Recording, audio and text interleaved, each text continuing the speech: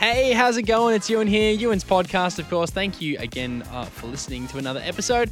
If you want 100% unique content on daily topics around the world, don't forget to hit that follow button.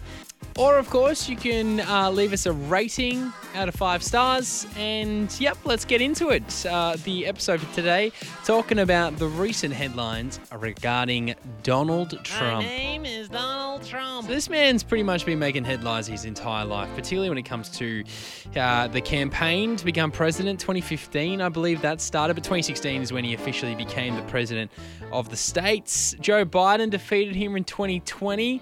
And he's been the president thus far. But in 2024, so next year, is when the next president will be announced for the USA. So we're going to get a lot more news, about Donald Trump, because he has come out to say back in November 15th, so late last year, he came out to say that he is rerunning to be president.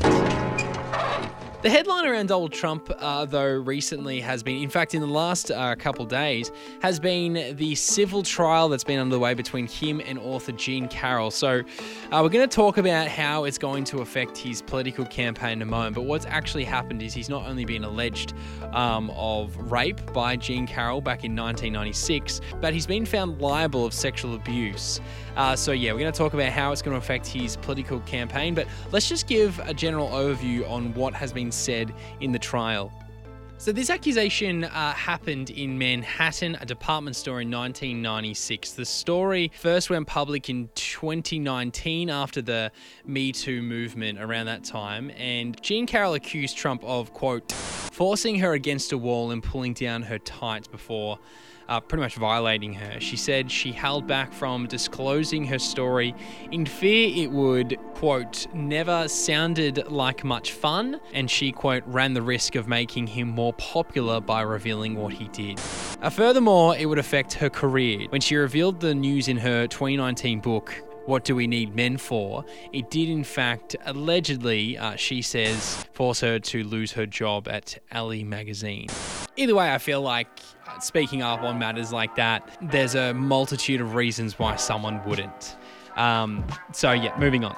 The jury consisted of 6 men, 3 women. It was a unanimous decision to pay for Trump to pay $5 million out of compensation. And the compensation is pretty much because Carroll argued that she was, quote, unable to smile at a man she might be attracted to after the incident, and, quote, it left her unable to even have romance in her life again. So Trump wasn't too happy about this. He went to social media, of course, to say it was an utter disgrace.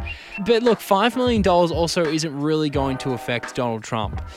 The title, though, is an interesting one. Like, when he runs for presidency now, he will be considered the very first US president to be running as a sexual offender, a legitimized sexual offender through civil court. So that's obviously going to have an impact in the voters' decision making. But how much is it really going to affect someone's opinion of Donald Trump? Like, is this really such a huge idea that Donald Trump had sexual misconduct to a woman? In 2005, there was Donald Trump's infamous tape that spoke about grabbing women by the genitals and the freedom that celebrities had to do exactly that.